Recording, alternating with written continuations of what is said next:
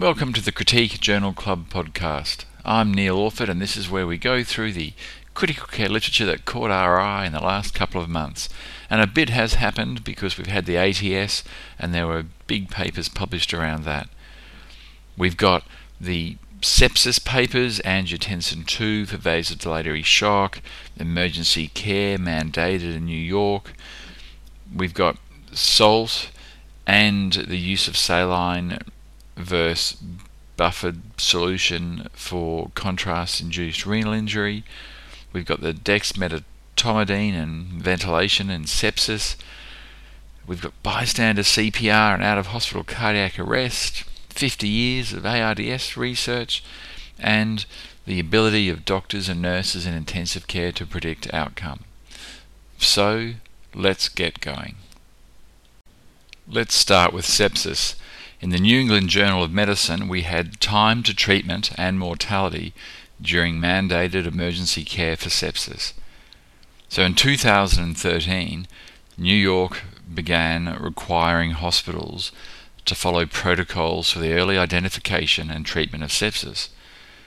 Although protocols could be tailored by each hospital, all the protocols were required to include some common components. So there was a 3-hour bundle consisting of receipt of the following care within 3 hours, and that was a blood culture before the administration of antibiotics, a serum lactate, and the administration of broad-spectrum antibiotics. There was a 6-hour bundle, which included giving 30 mL per kilo of IV fluids if patients were hypotensive or had a serum lactate greater than 4, the initiation of vasopressors for refractory hypotension, and the remeasurement of serum lactate within 6 hours after the initiation of the protocol. So what effect did this mandated care have? So this retrospective study examined patient-level data from the New York City Sepsis Hospital database of patients with sepsis and septic shock for 185 hospitals from the 1st of April 2014 to the 30th of June 2016. They looked at patients with community-acquired sepsis and 3-hour bundle initiated within 6 hours of arriving in the ED, and they excluded outliers who did not have the 3-hour protocol completed by 12 hours. They report that 83% of 49,500 eligible patients had their 3-hour bundle completed within 3 hours. The median time to completion of the 3-hour bundle was 1.3 hours. The median time to broad-spectrum antibiotics was 0.9 of an hour, and for 30 mL per kilo fluid was 2.5 hours. Multivariate analysis revealed each hour of time to completion of 3-hour bundle was associated with a higher mortality, with an odds ratio of death of 1.04 per hour. Bundle completion for the period for the hours 3 to 12, there was a 14% increase in odds of in-hospital death. And these results were similar for antibiotics alone when they were taken out of separated from the rest of the bundle. So the odds of death per hour and for the 3 to 12 hour period. These associations appeared to be stronger among patients who were receiving vasopressors, and in patients who had IV fluids completed, the time to completion of IV fluids in the first 12 hours was not associated with altered odds of mortality. So overall, this large database study reports high levels of compliance with the mandated sepsis bundle in New York City and an association between earlier 3-hour bundle delivery and survival. The authors believe the lack of association between the timing of fluid administration and survival should be interpreted with caution, as this is one of the factors that is most open to confounding. That is, clinicians will give sicker patients fluid more quickly, perhaps. They conclude that if the relationship between timing of delivery of the bundle and survival is causal, then prompt recognition and faster treatment of sepsis may save lives. Now that seems reasonable. It would have been a fascinating addition to this analysis if data preceding the 2013 bundle was obtained. if a baseline audit period had been conducted, we would have seen if mandated care had resulted in changes in the recognition of sepsis, the delivery of components, and outcome. Let's stick with this state effect of changes in sepsis management and look at association between US norepinephrine shortage and mortality among patients with septic shock, published in JAMA. So in February 2011, the US Food and Drug Administration announced a severe nationwide shortage of norepinephrine caused by production interruptions at 3 drug manufacturers, and this persisted until February 2012, so for a year. Was there an association between this shortage and mortality among adults with septic shock? This study reports on a large, nationally representative database of hospitalized patients in the US and the associations between the shortage, use of alternative vasopressors, and mortality among patients with septic shock. So adult patients with septic shock were defined as meeting criteria for severe sepsis using a previously validated algorithm that uses a combination of ICD-9 codes, a diagnosis of acute organ dysfunction, with the addition of the use of any 5 vasopressors, NORAD, phenylephrine, dopamine, epinephrine, and vasopressin, for 2 or more days during hospital admission. Vasopressor use was defined as any daily pharmacy charge for a given vasopressor, and the cohort was restricted to patients who received vasopressor treatment for 2 or more days, to exclude patients with infection and organ dysfunction who might have received only brief infusions of vasopressors. The study was divided into quarter-year periods. The baseline period was the first 8 quarters from July 08 through to June 10. There was a primary hospital cohort during the norepinephrine shortage for the 4 quarters of the calendar year 2011, and there was a post-norepinephrine shortage period from 2012 to June 2013. To evaluate potential factors and outcomes associated with the norepinephrine shortage, the primary analysis cohort focused on 1. A relative decrease by more than 20% in norepinephrine use from baseline in at least 1 quarter. 2. A return to norepinephrine use rates to within 10% of the baseline rate by the 2nd quarter of 2012. 3. No more than 1 quarter of norepinephrine use that was more than 20% below baseline before or after 2011. 4. Hospitals with norepinephrine use that did not decrease by more than 20% in any quarter of 2011 were designated as consistent use hospitals and used for comparison with shortage hospitals in a secondary difference in differences analysis. What did they find? In 27,000 odd patients with septic shock admitted to 26 hospitals, phenylephrine use significantly increased during 3-month periods of active norepinephrine shortage. This was characterized by, in the 26 shortage hospitals, that the baseline matching of septic shock patients during the shortage quarters versus the non-shortage quarters was similar, although there was a 2% difference in the medical versus surgical mix. Norepinephrine use decreased from 80 to 50%, phenylephrine increased from 37 to 55%, dopamine increased from 41 to 49%, and vasopressin increased from 26 to 32%. Epinephrine didn't change.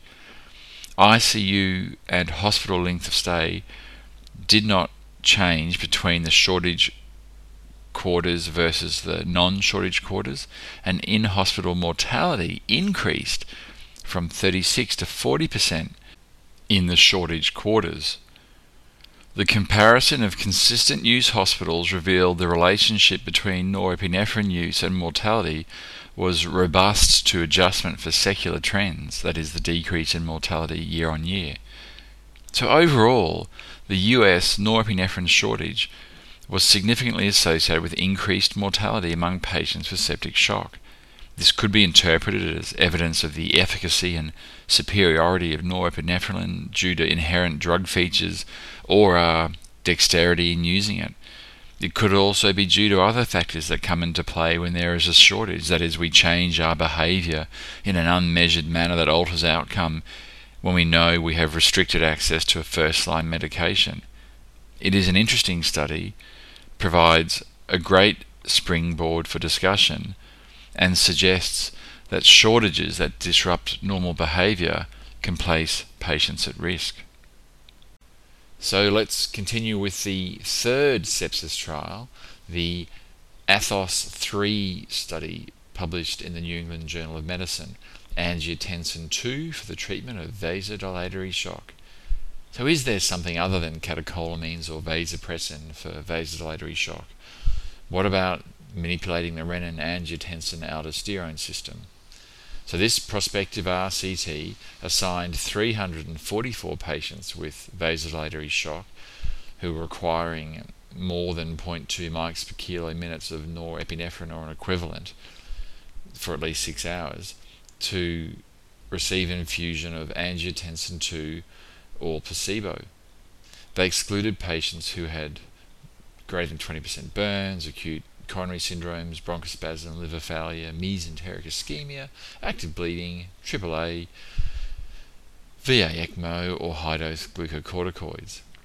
The study was conducted in 75 ICUs in North America, Australasia, or Europe, and they found that the study groups were well matched at baseline, with sepsis the cause of shock in 81% and the Apache 2 score at enrollment at 28, so pretty sick. The primary endpoint, significantly more patients in the angiotensin II group met the criteria for the primary endpoint, which was response with respect to mean arterial pressure at hour 3, so 70% versus 23%, p-value of less than 0.001, odds ratio of 7.95. The most common reason for lack of response was failure to achieve a mean arterial pressure of greater than or equal to 75 millimeters of mercury, or an increase in 10 millimeters of mercury. During the first 3 hours, the angiotensin II group had a significantly greater increase in mean arterial pressure, 12.5 versus 3 millimeters of mercury. The mean arterial pressure increased rapidly, allowing the angiotensin II dose to be decreased from the original 20 nanograms per kilo per minute in 67% of the patients, and allowed a concomitant decrease in other vasopressors. During the first 48 hours, mean doses of background vasopressors were consistently less in the angiotensin group, and heart rates were higher in the angiotensin group. At 48 hours, improvement in the cardiovascular SOFA score was significantly greater in the angiotensin II group, and there were no significant differences in other SOFA score components. In multivariate analysis, after adjustment for pre-specified stratification variables, treatment assignment, that is angiotensin II versus placebo, was the most significant positive predictor of a response with respect to mean arterial pressure, odds ratio of 12.4. Adverse events of any grade were reported in 87% of the angiotensin patients, 92% of the placebo patients. Serious adverse events were reported in 61% of angiotensin patients and 67% of placebo. The rates of adverse events of special interest were similar in the angiotensin II and placebo groups. Specifically, rates of tachyarrhythmias, distal ischemia, VT, and AF were similar. Death from any cause by day 7 occurred in 29% in the angiotensin group and 35% in the placebo group. Hazard ratio 0.78, 95% confidence intervals of 0.53 to 1.16, so not significant. And death by day 28 occurred in 46 versus 54%, again not significant, although a big absolute difference. So overall, this RCT reported angiotensin II infusion compared to placebo was associated with improved MAP in 3 hours in patients with vasodilatory shock requiring high-dose vasopressors. In addition, angiotensin II patients had lower catecholamine requirements and lower cardiovascular SOFA scores. So from here, larger trials with longer duration of follow-up and clinical or patient-centered outcomes are warranted to establish if this is a clinically useful alternative to conventional vasopressors. So this is a really interesting future development. So let's move away from sepsis and onto fluids, crystalloids actually. So we have firstly in critical care medicine, sodium bicarbonate versus sodium chloride for preventing contrast-associated acute kidney injury in critically ill patients. This prospective multi-centre French RCT, the HYDROREA study, tests the hypothesis that bicarbonate is superior to isotonic saline at prevention of contrast-associated AKI in critical illness. What did they do? Adults with stable renal function admitted to ICU who underwent imaging with intravascular contrast medium and had an expected ICU length of stay of more than 48 hours were randomized to saline or 1.4% sodium bicarbonate. Both were given as 500 ml bottles with 3 ml per kilo given in the first hours, then 1 ml per kilo for 6 hours after contrast exposure. They assumed a 15% incidence of acute kidney injury and a 10% absolute difference in incidence with intervention, so they required 300 patients. At baseline, the characteristics were similar, except there were more nephrotoxic agents used in the saline group. 80% were ventilated, 33% on vasopressors. The intervention, the serum bicarbonate, the urinary pH was similar at randomization, and a median amount of 700 ml of study fluid was given. The urinary pH was significantly higher in the bicarb group than in the saline group, which is not surprising. It shows that the drug got delivered.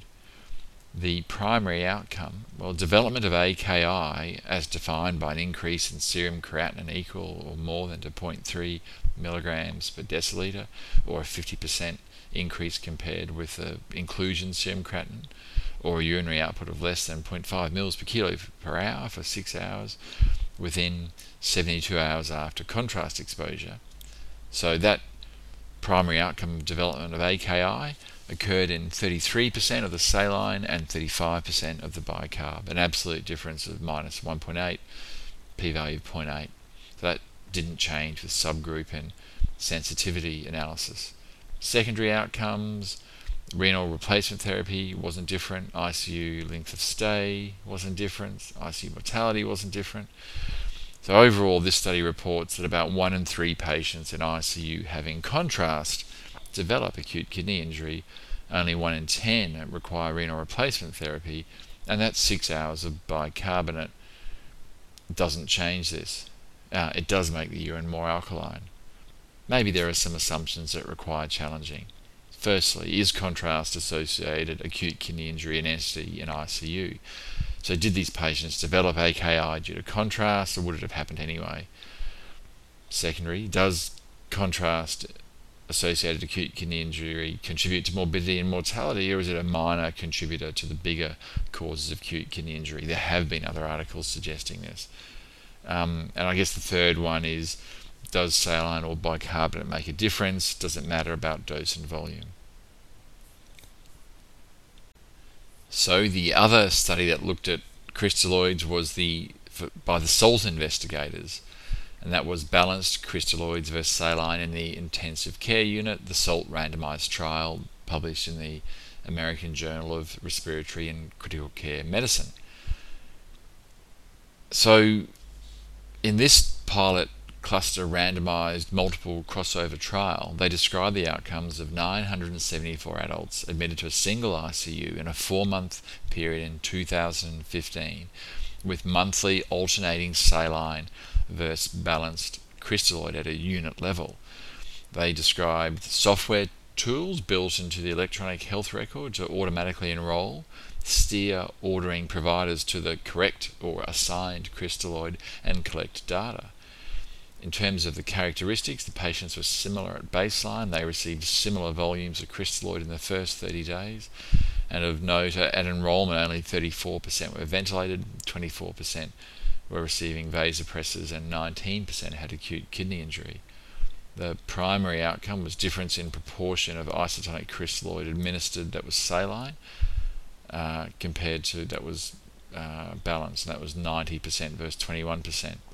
Secondary outcomes, the major adverse kidney events within 30 days, which they call the MAKE30 outcome, a composite of death, dialysis, or persistent renal dysfunction. And that was about 24.5% in both groups. And in subgroup analysis, patients receiving higher volumes of fluid, a higher incidence of the MAKE30 outcome was observed in the saline group. So in high volume fluid patients, there was more adverse events with the saline group.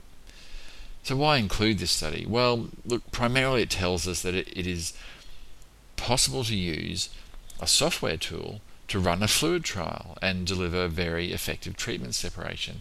And for those units involved in high volume feeding or fluid or blood trials, this could be a really helpful trial management strategy. So on its own, that makes this study a bit interesting. The secondary issue is about the actual trial question. Does balanced crystalloid reduce acute kidney injury? The simple answer in this study is no, although it is only a pilot, and this dose-response effect seen in the higher volume fluid patients may be enough to stimulate larger trials. I guess we'll wait and see.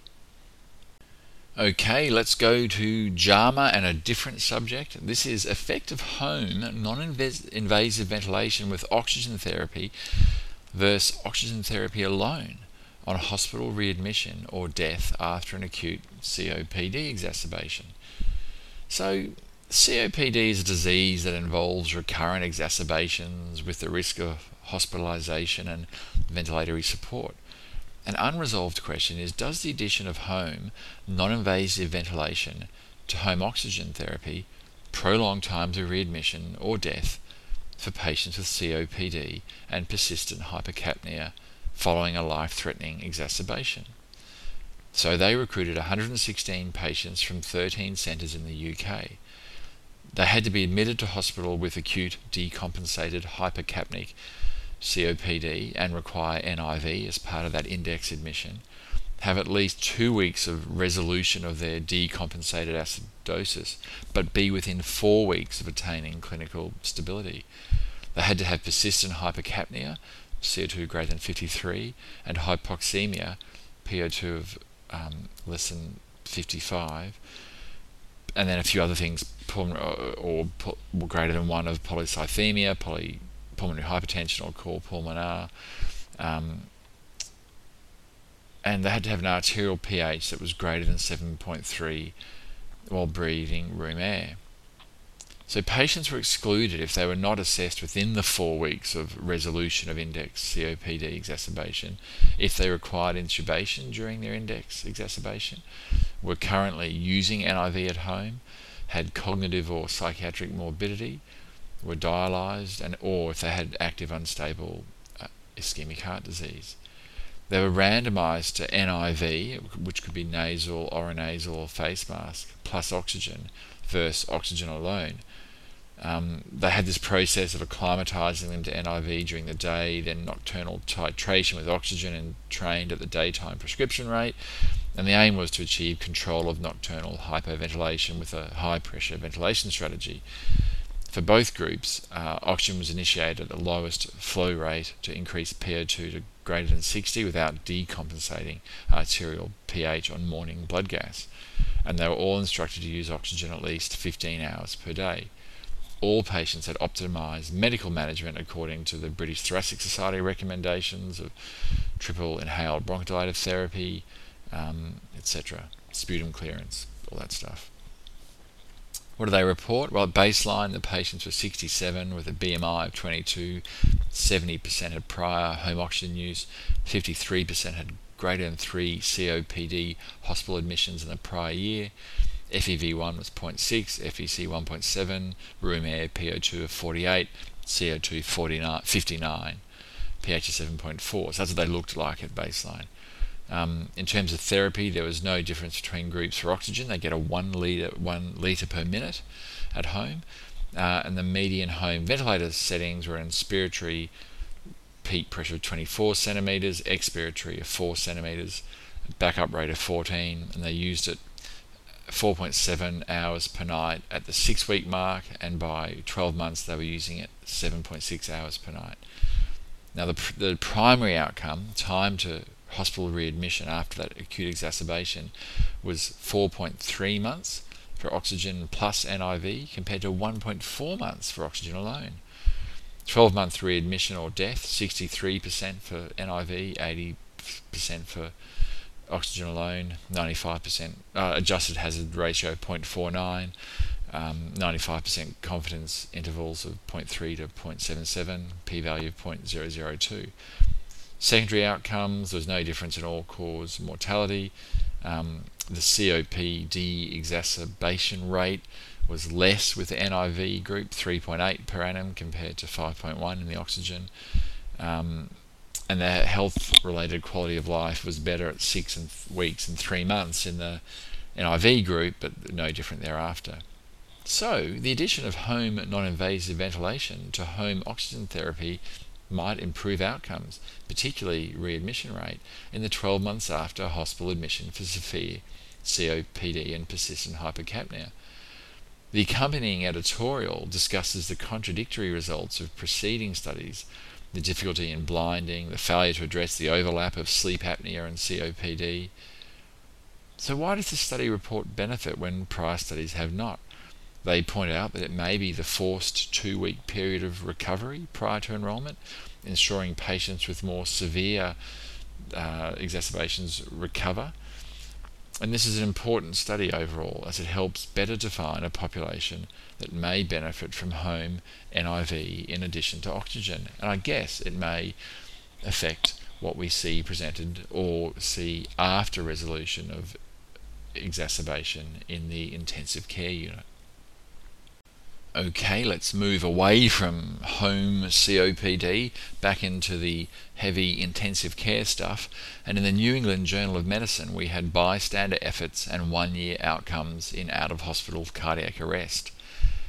So does bystander CPR affect long-term neurological recovery?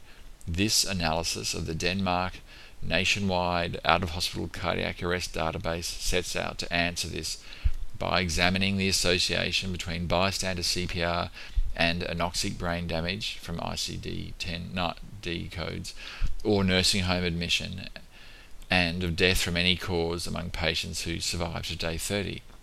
They report that during the study period from 2001 to 2012, there were 42,000 out-of-hospital cardiac arrests.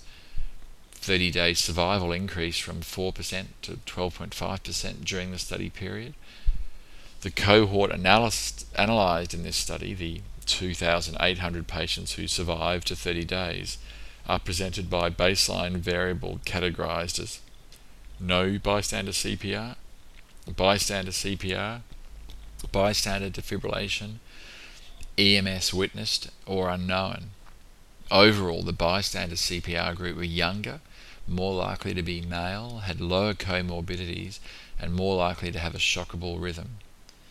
In the 30-day survivor group, 9.7% died during the subsequent year, and 10% had brain damage or nursing home admission. During the period from 2001 to 2012, the rates of bystander CPR and bystander defibrillation increased significantly among the 30-day survivors. During the same interval, the proportion of 30-day survivors with anoxic brain damage diagnosed or admitted to nursing home during the subsequent year, as well as the proportion who died during 1 year of follow-up, decreased significantly. In adjusted analyses, bystander CPR and defibrillation were both associated with significantly lower risk of anoxic brain damage or nursing home admission than no bystander resuscitation. Sensitivity analysis performed with the use of multiple imputation to account for missing data, analysis by cause of death, revealed similar results. The absolute 1-year risk of anoxic brain damage or nursing home admission was lowest in the group with EMS witnessed cardiac arrest. The lowest absolute 1-year risk of death was seen in the bystander defib group. The no bystander resuscitation group had the highest risk of anoxic brain damage or nursing home admission or death from any cause. These results were consistent when multiple imputation methods were applied across groups defined according to age, sex, Charlson Comorbidity Index score, among survivors with cardiac arrest of presumed cardiac causes and witnessed cardiac arrest, and among survivors who received defibrillation in a pre-hospital setting. So overall, this comprehensive national registry study of the association between bystander CPR or defibrillation and long-term neurological outcomes after out-of-hospital cardiac arrest tell us that outcomes have improved over time but remain sobering. A rough calculation suggests about 8% of out-of-hospital cardiac arrest patients are alive and don't have anoxic brain injury at 1 year. Early resuscitative efforts by bystanders are associated with a lower 1-year risk of anoxic brain damage or nursing home admission, supporting the view that bystander interventions can improve functional outcomes, and strategies that help bystanders initiate CPR and facilitate public access to automated external defibrillators may be of benefit. So this is a really important, impressive study. Okay, let's move away from CPR and into predicting prognosis, published in JAMA. The discriminative accuracy of physician and nurse predictions for survival and functional outcomes 6 months after an ICU admission. So this is a simple question. Can physicians and nurses accurately predict 6-month mortality and functional outcomes of critically ill patients? So why is this important? Firstly, well, knowledge of future function may be very important to ICU patients, their families and clinicians. This is particularly true as increasing numbers of patients survive the ICU but experience long-term impairments in cognition and overall function. Multidisciplinary family meetings commonly focus on function and quality of life. Predictions of future function may influence clinician behaviour, as physicians are more likely to offer the withdrawal of life support when they believe the patient will experience future dysfunction. And recent qualitative work has highlighted a central tension for ICU clinicians between their professional responsibility to discuss likely functional outcomes versus the uncertainty about their ability to predict those outcomes for an individual patient.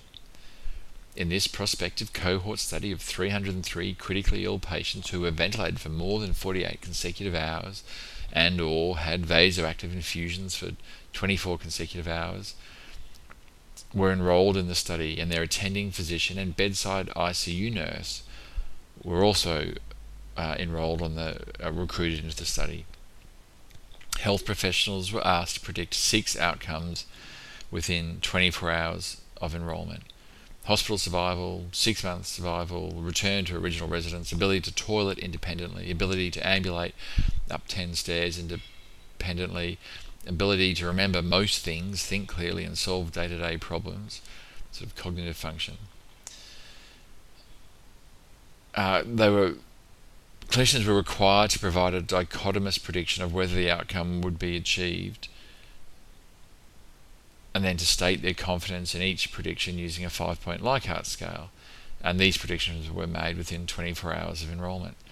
The results: patient outcomes: 94% lived at home before and 81% could ambulate up 10 stairs, 88% could toilet independently, 83% had normal cognition, 57% were alive at 6 months, and functional outcomes were verified in about 50%. Physicians most accurately predicted 6-month mortality, positive likelihood of 5.9, negative likelihood ratio of 0.4, and least accurately predicted cognition. Nurses' predictions were similar or a bit less accurate. Intensive care unit physicians and nurses' discriminative accuracy in predicting 6-month outcomes of critically ill patients varied depending on the outcome being predicted and the confidence of the predictor. And the authors discuss some important points. Firstly, physicians' aggregate predictions of in-hospital mortality and 6-month mortality and return to original residence by 6 months and cognitive and functional outcomes at 6 months were all better than chance, but they were typically modest for unselected patients. Similar results were found among nurses, except their predictions of cognition were no better than chance. Thus, when relying such predictions at the bedside, it is important that we acknowledge our uncertainty. For the approximately one half of general ICU patients for whom ICU physician and nurses formed confident predictions, the discriminative accuracy of these predictions appeared to improve considerably. However, this should be interpreted with caution as confidence intervals were wide. Of note, when ICU doctors and nurses agree and are confident, the predictive value is maximized. This suggests a multidisciplinary discussion of prognosis may be better. Thirdly, clinician prognostic accuracy varied amongst the outcomes. That is, they were better at predicting 6-month mortality and toileting independence, and least accurate at predicting cognition. So to my mind, this is a cautionary tale. We are not that great at predicting long-term outcomes. We should share our uncertainty and seek concordance with colleagues. We should be cautious with our confidence at predicting the future. Let's stick with JAMA and go to something very trial-like. The effect of dexmedetomidine on mortality and ventilator-free days in patients requiring mechanical ventilation with sepsis. With DAHLIA complete, SPICE ongoing, MENS subgroup suggesting benefit, the role of dexmedetomidine in critical illness sedation remains a hot topic. This study aims to answer the question, does a sedation strategy with dexmedetomidine compared to with no dexmedetomidine improve ventilator-free days and mortality among patients with sepsis requiring ventilation? 201 adults with sepsis requiring mechanical ventilation for at least 24 hours in 8 ICUs in Japan were randomized to Dex versus no Dex as well as other sedatives. The results? At baseline, they were well matched. The primary outcome, dexmedetomidine did not significantly improve either of the co-primary outcomes, the VFDs, 20 versus 18 days, or 28-day mortality, 23 versus 31% hazard ratio of 0.69. Secondary outcomes, SOFA scores at days 1, 2, 4, 6, 8, occurrence of delirium and coma, intensive care unit stay, duration, renal function, inflammation, nutrition didn't differ. The dexmedetomidine group had a higher rate of well-controlled sedation during mechanical ventilation. So, treatment with dexmedetomidine in patients with sepsis did not improve either ventilator-free days or 28-day mortality. The 8% difference in mortality was not significant. The study was not powered for that. So, before we adopt a widespread use of dexmedetomidine as a first-line sedative in ventilated critically ill patients, we should wait for more evidence. Okay, let's finish up with ECMO. In the American Journal of Respiratory and Critical Care Medicine, we have a review of VV ECMO over the last 50 years. And it certainly has taken off, particularly in the last decade, due to technology changes, Caesar, and influenza. This article reviews the current knowledge of the physiology, rationale, and results of historical and more recent studies of extracorporeal gas exchange in patients with ARDS. It underlines the need for careful patient selection and management and optimized center organization, and discusses what might be future indications of the technique apart from rescuing patients with lung failure refractory to conventional treatment.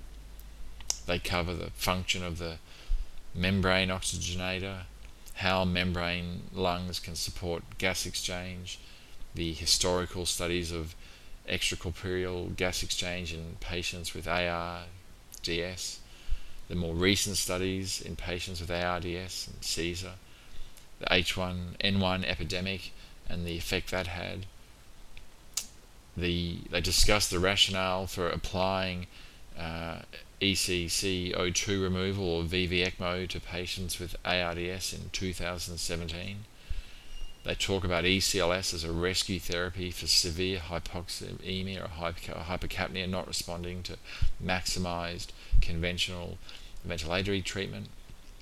They talk about ECLS to minimise and abolish ventilator-induced lung injury in the current state of evidence in the trials that are coming up.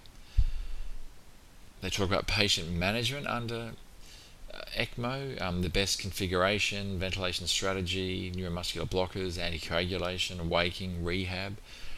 And they talk about centre organisation for successful ECMO programs, minimum program volume to be safe, audit and support networks, retrieval systems. ECMO is in a renaissance period and much remains unknown. We need to learn more, study more, and be careful. This is a really good review article if you want to learn more, and I suggest if that's the case, you should either come to the site and read the whole review or read the actual paper itself. Well, that's it for Critique Journal Club for April-May 2017. Come to the site and have a look around. Otherwise, we'll see you in a month. Thank you.